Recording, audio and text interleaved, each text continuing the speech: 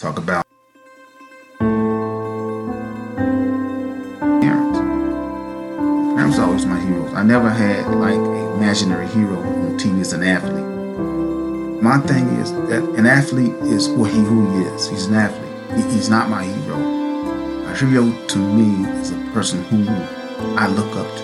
That was my adopted parents who adopted 5 kids who were left in a home by themselves. Those are my heroes. Those are the people that put a roof over our head, fed me, made sure when I was sick I got the right medication. When I had a bad day at school, I can come home and talk to my parents about a bad day at school. I can't talk to an athlete like that because I don't have the kind of clout. And to me, my parents are somebody that I can touch, I can see.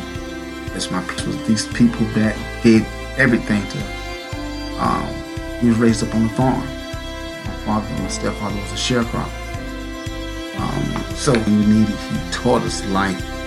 He showed me how to become a man. He taught my brothers and my sisters how to be adults in society. So to me, that's the kind of hero that I want in my life. It's someone who's a leader in my household. He was a leader. My mom was that second person in charge. So we had our heroes. Our heroes were always there. My heroes were love leadership. That's how my parents were. They were loving, they was caring.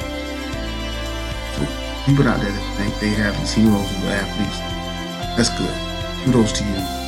But my athlete can never be an athlete. He's always going to be my parents.